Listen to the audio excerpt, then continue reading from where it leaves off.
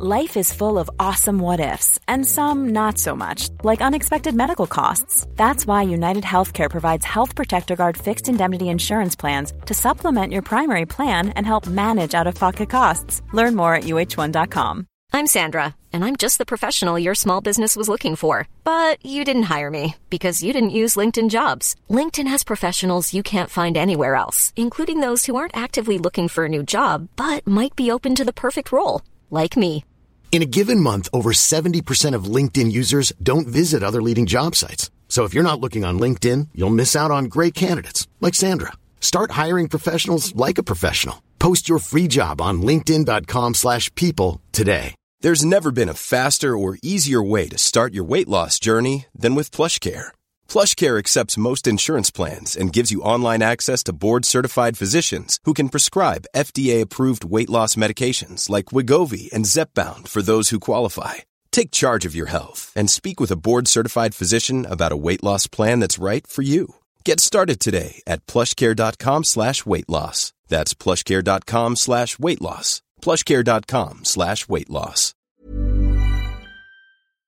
Hello, my loves. Welcome back to another episode of Unfollowing Mum. Today is just a solo episode. You've just got me today, and I'm going to chat to you about a topic that I'm finding a little bit difficult to come to terms with, finding a little bit difficult to make my peace with, and actually feeling a bit nervous about talking about on the podcast, which I don't know whether it's sort of a sense of still making my way around it in my noggin, still trying to work it out for myself, or whether it's more because I feel like there's almost a sense of betrayal with my mum, which I realise anybody listening might be like, what is she on about? Her entire podcast is about how horrendous her childhood was, about how dreadful her mum was. Like, what extra level can you go to? It ain't going to get any worse. Well, I mean, it probably could. But this is something that I think I've always been fiercely defensive of my mum with, and never actually allowed myself to acknowledge how fucked up it is. So let's just jump straight into it. If you're a regular listener of the podcast, or you follow any of my social medias, then you will know that my parents separated roughly when I was about 4 years old. And I say roughly because that seems to be the thing that we say, but actually no, it was literally a week before my 4th birthday. I know this because I was reminded of it a lot growing up. So my mum was a single mum, and I think what's made me a little bit uncomfortable about this particular topic is that I've only recently started to really view it in such a negative light, and that is her dating and her relationship with men whilst I was growing up and I was in her care. And even saying it, I feel a little bit like I'm betraying her. Like I have something that I should be guilty about. Like, oh, you're making it sound worse than it was, you terrible daughter, which is bonkers. But growing up, my mum had a really fractious relationship with lots of men, actually. And we briefly touched on this when I interviewed Libby Ward from Diary of an Honest Mum about men coming in and out of her mother's life. And at the time, I was still very much in the phrase of, oh, well, my mum didn't really do that, didn't really have that experience very much. There was almost an element in my mind of, oh, well, at least she didn't do that to me. At least she didn't introduce lots of different men. At least she didn't, again, we've digested this on the podcast before, how nuts it is that we as adult children look back at our childhood and even use the phrase, at least. It's so minimizing, but it is what we are conditioned to do, to look back and go, oh, well, at least. I guess somebody had it worse, at least. So it wasn't really until I did a podcast with Helen Villas and Katie McKenna, who've been guests on this podcast before. You can listen to their episode, I think it's number 10. And I was a guest on their podcast, Insight Pod. And we were chatting away. If you haven't listened to that episode that I'm on, or any of the Insight Pod, then I 100% recommend it if you had a really toxic upbringing with your parents who are very narcissistic. Both of them are psychotherapists who specialise in narcissism and childhood trauma. So it's such an insightful pod, and it is really, really useful. But on this episode, I was chatting away and I'd said something about my mum going off to Bali with her then boyfriend, who asked her to marry him whilst they were away, and she said no because he didn't like me. And they'd put me in boarding school for them to go away for this, despite the fact that I had really bad attachment issues. Like, I struggled so much to be away from my mum. I already had one parent who'd abandoned me, and I was really clingy. I was what you would have described as a clingy child. I slept in her bed, which was actively encouraged. And now I look at it, it was actively encouraged unless there was a man on the scene. And that, to me, speaks volumes. But for all of my life, I've never really viewed it that way. So I'd mentioned on the podcast, the Insight podcast, that my mum and her then boyfriend had gone off to Bali. She'd actually met him on Match.com, which is how she met like 99.9% of the men who were introduced to me growing up. And almost all of them, in fact, all of them that she met on Match.com were American. So they had to fly across the Atlantic for a date. That in itself is weird. Right? That is weird. But putting that aside, we'll come back to it later because I haven't even got to the wowzers side of things here. When I was talking to Helen Villas and Katie McKenna about this and saying that I'd been put in boarding school, I'd got real attachment issues, and then my mum had turned to me and said, oh, well, this man, won't name him, E, let's call him, E has asked me to marry him. But I've said no because he didn't want you. He told me that you could live in boarding school. So that's it. We're finished now. We're no longer together because I have to choose you. You are always and will always be my main priority. And at the time I was like, wow, I am so lucky to have such an amazing mum.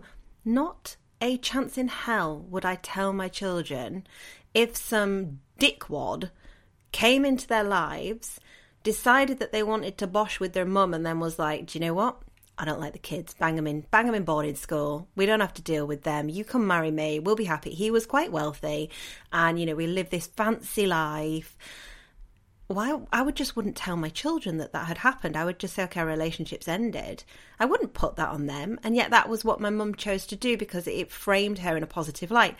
And Helen Villas pointed this out to me, and then she made a remark because I had said that my mum had met a few men on Match.com and had had a couple of other boyfriends throughout maybe, like, we're talking a 10-year period here, maybe a bit less because she stopped dating altogether, which actually she also linked back to me when I was older, but again, we'll come back to it. And I'd mentioned to Helen about this, and Helen and Katie had both said, you had men coming in and out of your life, or they'd referenced it somehow of your mum with all these different relationships, and yet she had the audacity to slut shame you, which was part of the wider topic of conversation that we were talking about. And I remember as soon as Helen said this, wow, all these different relationships with different men, and she had the cheek to slut shame you.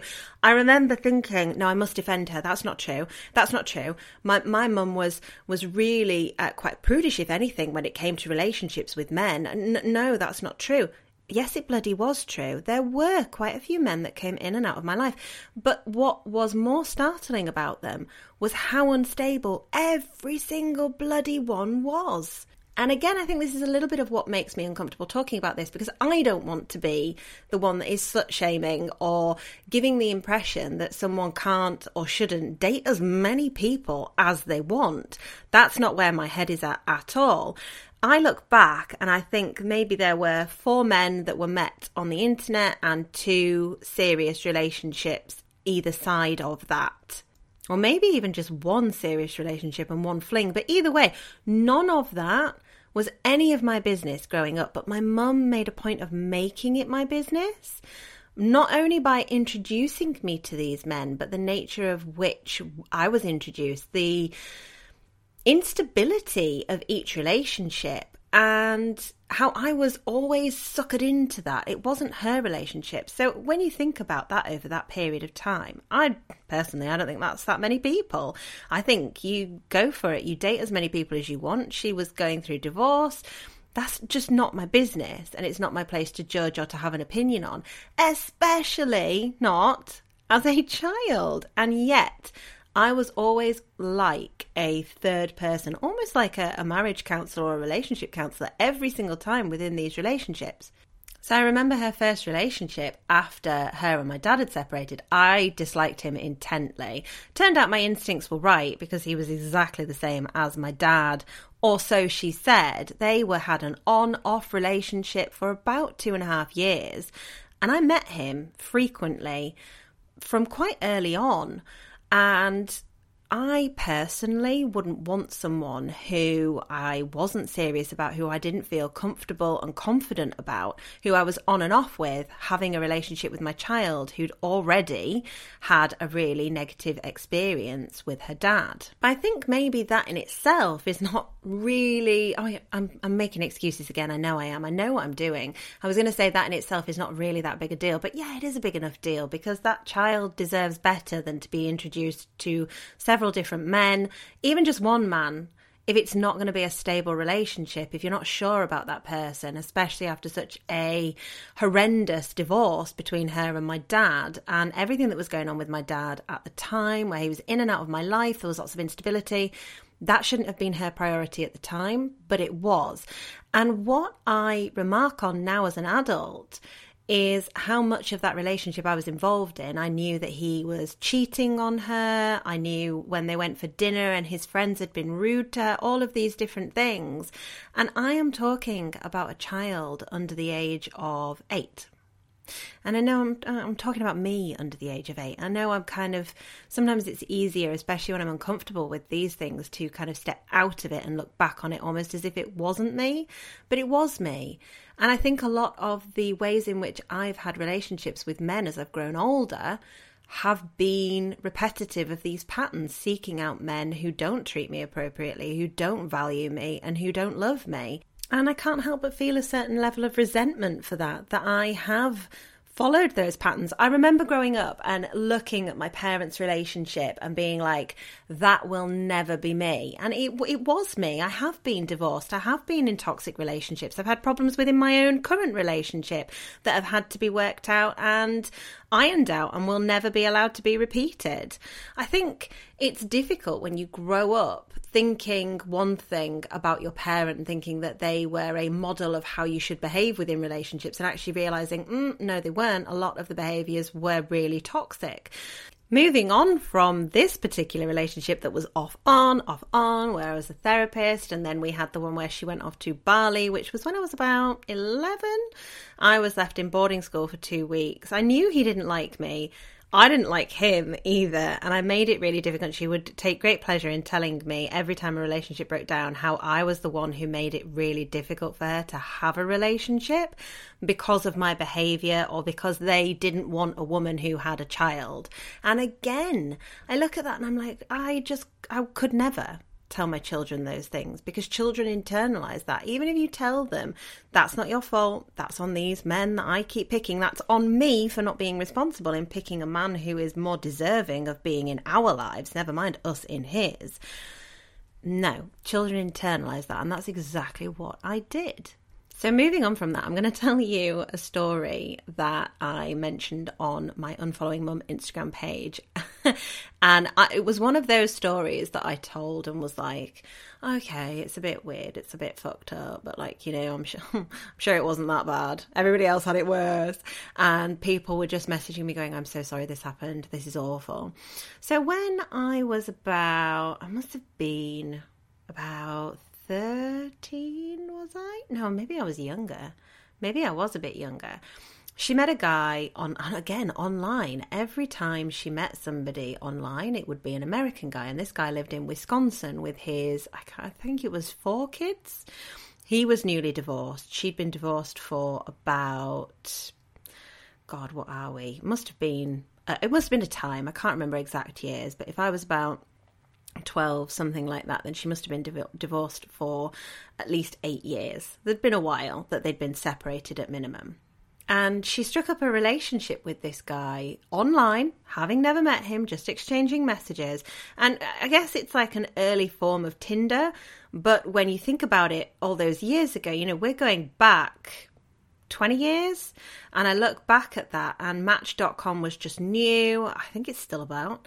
But her response was always, the only men that come up are American. And all I can think now is that she'd probably bungled the settings, so she'd set American men, and that was why all that came up for her. But there were several that she dated online over a period of years. This one admittedly is the absolute worst, I guess, depending on how you look at it from a safety angle.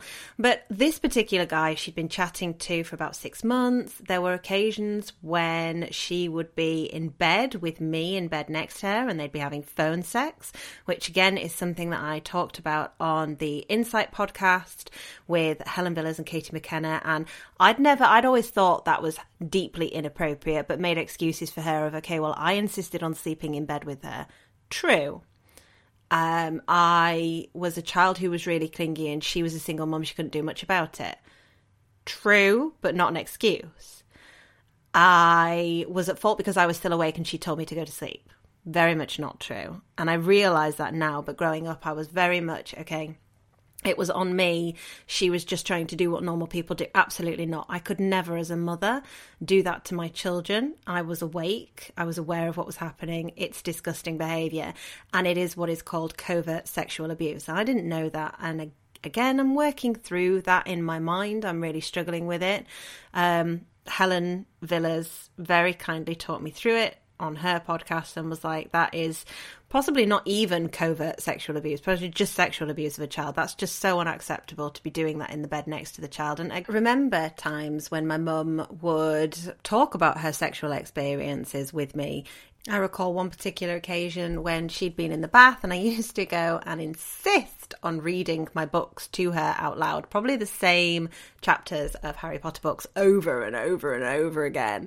And she used to just let me and listen and laugh and praise me for being able to read them and have a laugh at everything. And I think I could tell that she was a bit fed up of hearing the same things over and over again. But hey, on that occasion, I don't blame her. I must have read those chapters about 50 times a month. I was obsessed. But I remember one occasion where she stood up, she had a flush of liquid go down her legs, and she declared, "Oh, that's him talking dirty to me on the phone." That's not okay. And I'm really having to make my peace with that, because these are experiences that I remember. And I think the more I talk about my experiences of childhood, the more things I start to remember. And that's really difficult, because sometimes you'll tell yourself, okay, no, that can't be true, that can't be right. But I remember it quite distinctly. That's not something that I could make up. And we are talking a child under the age of 11 here, probably younger, because it was during this period when she was meeting men online, having phone sex with men online, and then in this particular story, taking me to Wisconsin, enrolling me in school for over a week, and planning to move us there permanently for a man she met online. Now, I've never really thought about how severely fucked up that is. But I remember this particular guy, she met him, she was besotted with him, he was so wonderful to her, it was such a whirlwind. I'd never even spoken to him, and the next thing I know, we're going on holiday. We're going to go and meet Andy. He's my boy. You must not tell your daddy. He will be very angry that I have a boyfriend because he just wants me to be unhappy. Now, in hindsight, he'd probably have just been really pissed off that you were taking a kid halfway across the world to meet some random dude that you didn't know online, which I can't blame him. But actually, we flew across. I can't remember I know we stopped over in JFK because my very not fond memories of JFK was waiting around because there was such an awful airport. And we then I think we might have stopped in Amsterdam for it and then gone off to JFK and then got some kind of connection. I was too young. I was too young to remember it, or I've blocked it out. I'm not sure which. But we got over there and we were staying with him and his children for, I think it was 2 to 3 weeks. I'd been pulled out of school for it, but the school had allowed it without any kind of complaint because I was being put into the middle school / high school. And I can't remember the name of the high school. If any of you are familiar with Wisconsin, It was something to do with Georgia O'Keeffe, the famous artist who she did lots of beautiful floral artwork. And I just remember it being something to do with her that stuck in my memory. But I was put into that school for a week whilst we were visiting to spend days there. I think I only ended up actually going for 3 days, which was much to my mum's annoyance because she wanted to be able to spend time with this boyfriend of hers and go off and do things and spend time together. And I remember I was bunking with his daughter, and initially she didn't like me at all. She was like, who is this kid that is sleeping in my room that's a few years younger than me? I'm not keen. I was reading Bridget Jones' diary at the time. No, she was reading Bridget Jones's diary. Yes, she was reading Bridget Jones's diary because I picked it up off her. By the end of it, we were like little besties, or I thought we were anyway. Absolutely loved her to pieces. And we were staying over the Halloween period, which is how I worked out that American Halloween is wild compared to English Halloween. Like, they do so much. And I don't remember masses of the trip. I do remember thinking he was really weird and having like a very bad vibe around him, even at such a young age. Like, I remember he had a locked bedroom door, and even that sounds really creepy just saying it, but his reasoning was that his ex-wife, who we met several times on the trip, was really intrusive, would come and pick the kids up and take them off with her for a few days, but she'd just walk into the house at any given time, want to try and go through things. He felt like she just dominated the space, so he kept different rooms locked. Like, how many red flags does that give you? And I remember being told very much that she was someone to be wary of, she was someone to be frightened of, she wasn't a normal person, she was a bit crazy, and she wasn't someone that was going to be friendly with us. She was kind of given the other woman vibe, even though they'd been separated for an awfully long time, and just they had a very difficult separation. These are not things that a child of my age should have been privy to, let alone encouraged to feel and see. Like, that's just bizarre. Not to mention, my mum was not a young mum, so by the time these things were going on, she must have been in her 50s, because she had me when she was 40. And I can tell you, as a woman in my 30s, if some guy starts telling me how crazy his ex-wife is, how their relationship is just so terrible, she's such a lunatic, I'm immediately like, no thank you, red flag. And that's not to say that some people do not have batshit crazy exes. I completely get that. And I think, looking back on it, the pair of them were just really weird people who had a lot of unsolved issues. But I would never in a million years dream about raveling my own child up in that drama. That is the bit that really baffles me there. I wouldn't want to get involved in it myself, but to then want to bring your own child, your only child, into the drama, encourage them to see this woman as someone to be fearful of, someone who was a bit loopy, who was the enemy, if you like, for lack of a better word, fly them across the world to meet this family and tell them that there might be a potential we'll be moving there and this person will be involved in your life all the time. It's just, as an adult now, and I see it this way, it is utterly baffling. Like, how I ever thought that any of this was normal is beyond me. And I just remember thinking, okay, well, these are struggles of a single mum. She's a single mum. She wants romance. She wants to meet someone. And these are the people that she's meeting. So I guess that's just par for the course. You know, she deserves love. And she does. Everybody deserves love. But now, as an adult, I see it very much that everybody is deserving of love. Everybody's deserving of a romantic relationship if they want one, but not at the expense of their children. Your children are always your first priority. Your children are always at the forefront of your mind, and to ravel them up in dating dramas is not something that any of my friends who are single parents or have been single parents, or any of the people that I know across social media who share their experiences as single parents, would be willing to do if they are decent, loving, caring, responsible parents. If they have their child at the forefront of their mind, it's just not something that they do. And it goes back to that, me not being at the forefront of my mother's mind, because with the narcissistic behaviours that she displayed, she was at the forefront of her mind always. She was the priority, even though she would dress it up as me being the priority with like telling me about the boyfriend who wanted to marry her, who she turned down because, oh, she just couldn't marry someone who hated me and didn't want me around. That might have made me feel at the time like, yeah, partly I was responsible for her not being able to have a love life, but also feel like I was her priority and she was a good mother and she was making sacrifices for me. But it was all an illusion, because why would you want your child to know that, even if it was true? Why would you want your child to feel that way? Well, you wouldn't, because it's an illusion. It was so one day she could turn to me and say, after everything I've done for you. And that is something that I know so many of us have heard, oh, so many times. But in reality, what she did for me in this situation was drag me 2/3 of the way across the world, or halfway across the world, whatever you want to call it, bang me in a middle school with a guy's kids that she was dating and had met online and never actually had any physical relationship with, so that she could get to know him better, immerse me in this world, tell me that we might well be moving there away from all my friends, away from all the things that I love. She'd looked at getting a job in the hospitals as a nurse, which is what she did for a living.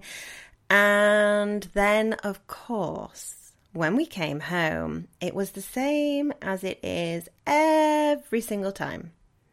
It was Ghost City. Every time, regardless of whether we went across to meet the family and to immerse ourselves like we did with this guy, or whether they came to visit us, which is what had happened previously, the one that lasted the longest, E, who asked her to marry him allegedly. I know she went across to San Francisco where he lived a couple of times. Once, I think, was just for a short trip at San Francisco and I went into boarding school. And the second time was the longer trip where they went off to Bali afterwards, where she met all of his family. I was never involved in that. I wasn't invited because I wasn't wanted. I was seen as the unwanted addition to her. And then there were others that, I'll get onto in a minute. But whether they came to us or we went to them, the result afterwards when we parted ways was always the same. Tumbleweed, tumbling through a very lonely ghost town on a horror film, because it was a shit show afterwards. And the thing is, it was such a shit show because I had to be the one that was there, that was listening to the tears, that was listening to her rant about how they've just dropped her, they're not interested in her anymore, it's so unfair. I remember in this particular scenario, because we'd gone all the way out there and things had been quote unquote so serious, and she was thinking of moving her whole family over there. I think she might have put the house on the market, or she'd inquired about it. Like, we were really serious about it, or she was. And when we got back, he'd gone really quiet and wasn't really interested in her. And she ended up getting in touch with his sister. And he eventually got in touch with her and was just like, look, this is not working. It's not what I expected. You weren't what I expected when I met you. You weren't really somebody that I felt I gelled with. And just, she was devastated, as you would be, which is understandable. But the parentification that came out of that was that listen to me now. I know all of these details. How would I know? Why would I know? Why would I know? We are talking about a child who wouldn't have been even in high school yet. We're talking about a child who, I don't think I was a teenager. And to know the details of this, it's wild to me that I know so much and that I can remember. And these are only the things that I remember, because a lot of it I do block out. But that's the funny thing with healing, is the more that you work on yourself, the more that you go through the process of healing these traumas, the more things that do pop up for you. And I don't think many people acknowledge that when it comes to healing. It's a really difficult part of healing, of going through the process of working on CPTSD, working through your childhood trauma, is that these things start to pop up for you, and that can be re-traumatizing. It can be really difficult to remember these experiences and then suddenly have to look at them from a completely different perspective. Anyway, when we got back, there was so much of the usual, oh, he doesn't like me because I don't look that way anymore. I remember one comment had been that he didn't feel she was what he expected because she looked older and she was a larger woman than he'd expected. He liked petite women, which naturally was all about weight, then followed on with the diets and that kind of thing, which I would then join in with. And that in itself has left me with huge self-esteem issues and huge issues around my weight, is my mum's relationship with weight and dieting, which is something that many, many, many people can relate to, regardless of whether they had a really positive childhood or a traumatizing childhood like so many of us did. Our parents' issues with weight, especially in the 90s, is a whole other topic, but this particular scenario was really difficult for her. And I remember as well, there was quite a lot of projection of, oh, I can't believe he would do this to you. And I do remember on one occasion we were stood outside of his house and I was on stairs and I was so uncomfortable. And I remember he was doing something in the yard, garden, whatever they called it. It was almost like the driveway. And he turned to me and he'd said, I know you have a really difficult relationship with your dad. I'm like, this is a guy I don't know. I've met him. I've never spoken to him before this trip, really. I don't think at all. I might have spoken to him on the phone once or twice. I don't think at all. I think I'd exchanged emails with his daughter, maybe. I can't remember. But this is a guy I essentially didn't know as a child saying to me, I know you have a really difficult relationship with your dad and he's not the dad that you deserve and he doesn't do the things for you that he should do, but I'm never going to be like that. I'm going to be there for you. What the fuck is that? For a start, I would be deeply uncomfortable as a mother if any man was saying that to my children. Full stop. But I would be even more so uncomfortable if any man who didn't already have a long-term existing relationship with them was saying that to them, and I simply would not allow it. Never mind actively encourage it. And I remember her saying to me, have you had a chat with A? I'm so pleased that you're getting on, and thinking, I was really uncomfortable, even at that age. Because, yeah, I did have a really difficult relationship with my dad. I blamed him for everything. There was a lot of alienation from my mum's side, but also he was a really shit dad. Like, what kind of parent would leave their child in the situation that he knew I was in? Equally, he didn't want me. And I've said it so many times on the podcast, when it comes down to parenting, I got the trifecta of shit and I looked out really badly. And I stand by that. He was a terrible father. And this guy fed off that as well. So his intentions were always a little bit weird, I feel now looking back on it as an adult. But what I find really sinister now as an adult is not so much some douche canoe from across the pond who thought that he was going to get laid for a couple of weeks and then we'd just disappear into the ether nicely. No, what I find really sinister now is the way in which my mum weaponized that. When it was all said and done, there was so much projection of, I can't believe he would do this to you.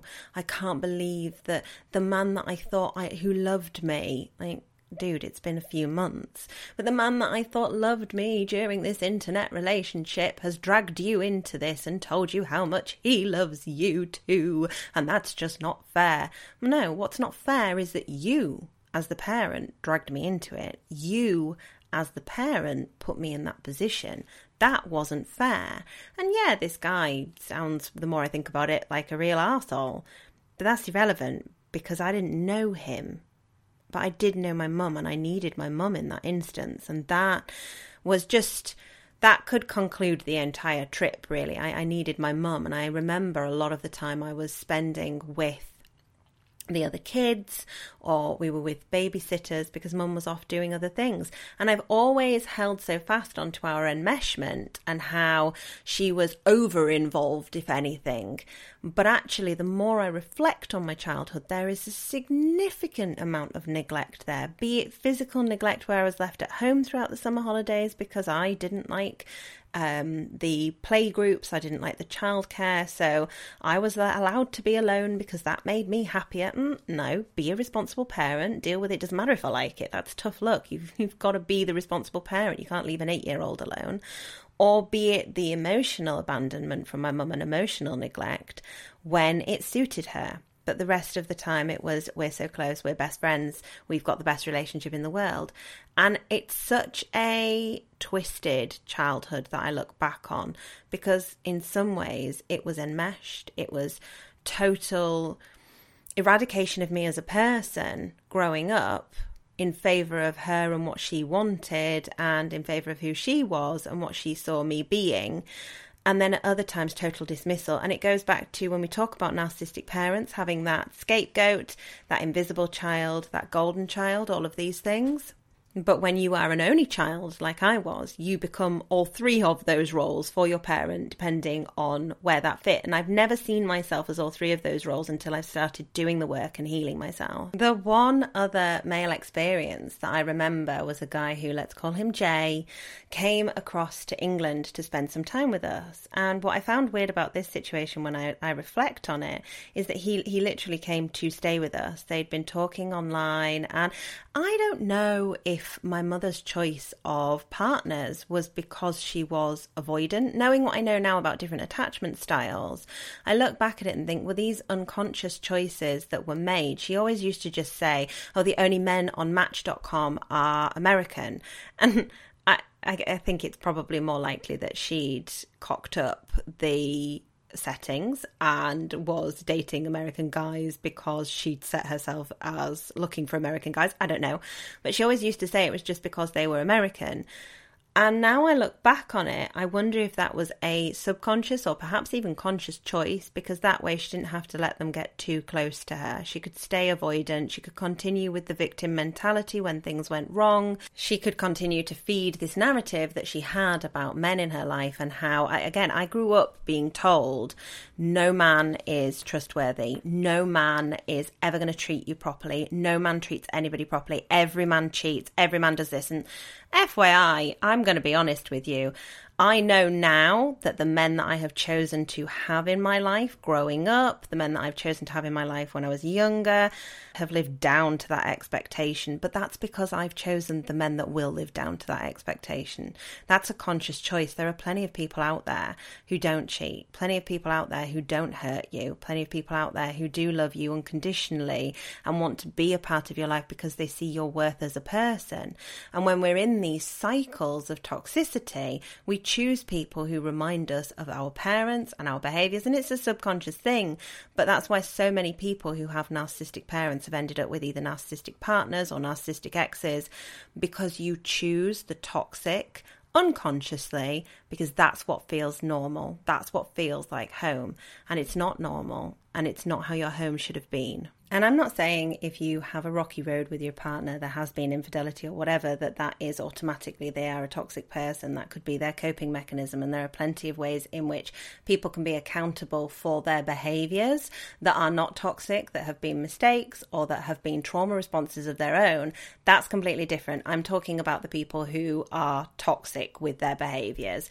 And that's what so many of us went for when we were younger, when we were in our unhealed versions of ourselves, or perhaps our unaware versions of ourselves, because that's what felt normal. So yeah, Jay, he came across to England, stayed with us for, I think it was about 10 days. And I find it really weird reflecting now that he stayed in our home. This was someone who literally came into our home, completely invaded the space, who we'd never met before, who my mum didn't really know at all. She'd been talking to him online for a period of time, had a few phone call conversations with him. That was it. And he was invited to come and stay with her and her young daughter, which just feels incredibly unwise, unsafe, poorly thought out. And naturally, when he arrived, he was weird. I can't remember exactly where he came from. I do remember having conversations with him about the horses that he had on his ranch. He was southern, and he was weird. He was creepy. There was bad vibes about him yet again. And I do remember one occasion where I'd gone into my mum's bedroom early morning because she'd taken time off work and she was at home, and I'd walked into the room. I don't think I'd knocked, and they were in bed together. I remember finding it so uncomfortable that it stuck with me, and there was lots of giggling, and I was told, oh, you need to knock when you want to come in, or give us a little bit of privacy, which is just utterly bizarre now I look back on it, because this is someone who just suddenly appeared in our lives. It was, oh, I've been talking to him online for a period of time, and now he's my boyfriend, he's here. And again, when he left, it was Ghost City, and we had nothing to do with him ever again. And we talked about how I would come across and visit and see all his ponies, and I was excited about that.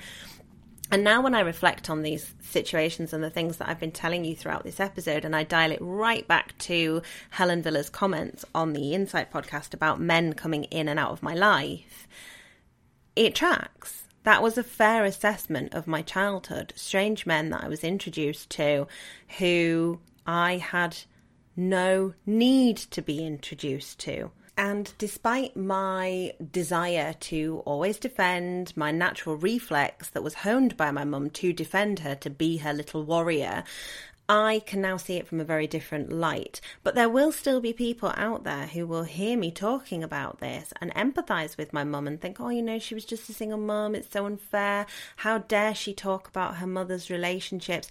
And I think that the point there is missed is, yes, as an individual, she's still a woman, she's still a person, she was still a human being outside of just being my mum. And as a single mum, I can appreciate that's made 10 times more difficult. But when you have children, the priority becomes your children. And the thing with narcissistic parents is their children are never their priority, ever. And that was so starkly highlighted to me when I look back at these experiences. And also my desire to defend my mum was highlighted back to me, that is still something I have to work on. Because I still, as I said at the beginning of this episode, I still feel slightly uncomfortable talking about this, thinking, you know, feels like an additional betrayal. This was her dating history and that's none of my business. It shouldn't have been my business. And I want to scream that from the rooftops, because our parents' dating should never be our business, but it was made my business because I was the one that was made responsible for the fallout. I was the one that was dragged around to meet these people. I was the one that had to pick up the pieces. I was the one that also kind of had to do things for herself when my mum was prioritising these men. And that sucks. And that's something that I'm sure a lot of you can relate to. That reminder that you are only the valued one, that you are only the priority when it suits, and when it doesn't, you need to fulfill another role in order to earn the love and kindness of your parent. And that should never be the case.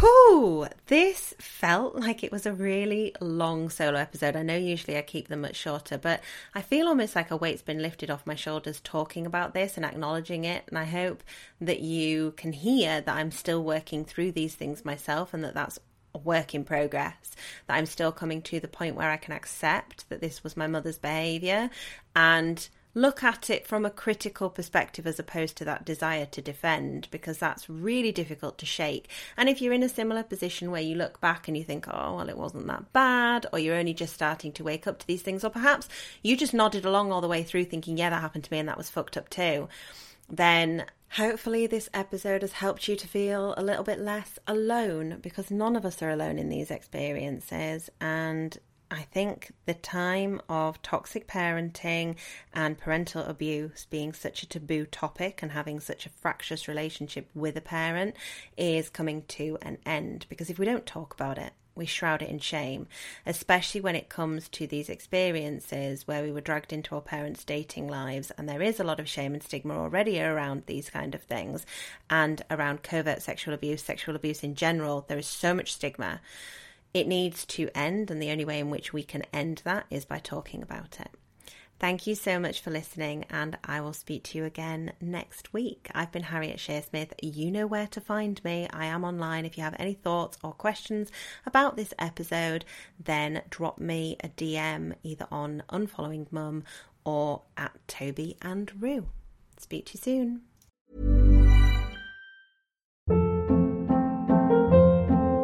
Hold up. What was that? Boring. No flavor. That was as bad as those leftovers you ate all week. Keke Palmer here. And it's time to say hello to something fresh and guilt-free. Hello Fresh. Jazz up dinner with pecan-crusted chicken or garlic butter shrimp scampi. Now that's music to my mouth. Hello Fresh. Let's get this dinner party started. Discover all the delicious possibilities at HelloFresh.com.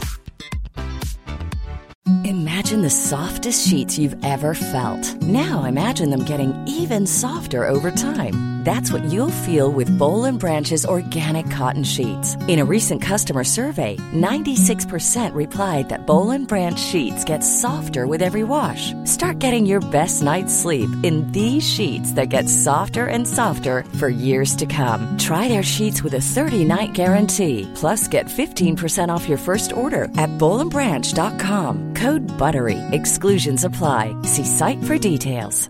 Hi, I'm Daniel, founder of Pretty Litter. Did you know cats tend to hide symptoms of sickness and pain? I learned this the hard way after losing my cat, Gingy. So I created Pretty Litter, a health monitoring litter that helps detect early signs of illness by changing colors, saving you money and potentially your cat's life. Pretty Litter is veterinarian developed, and it's the easiest way to keep tabs on your fur baby's health right at home. Go to prettylitter.com and use code ACAST for 20% off your first order and a free cat toy. Terms and conditions apply. See site for details.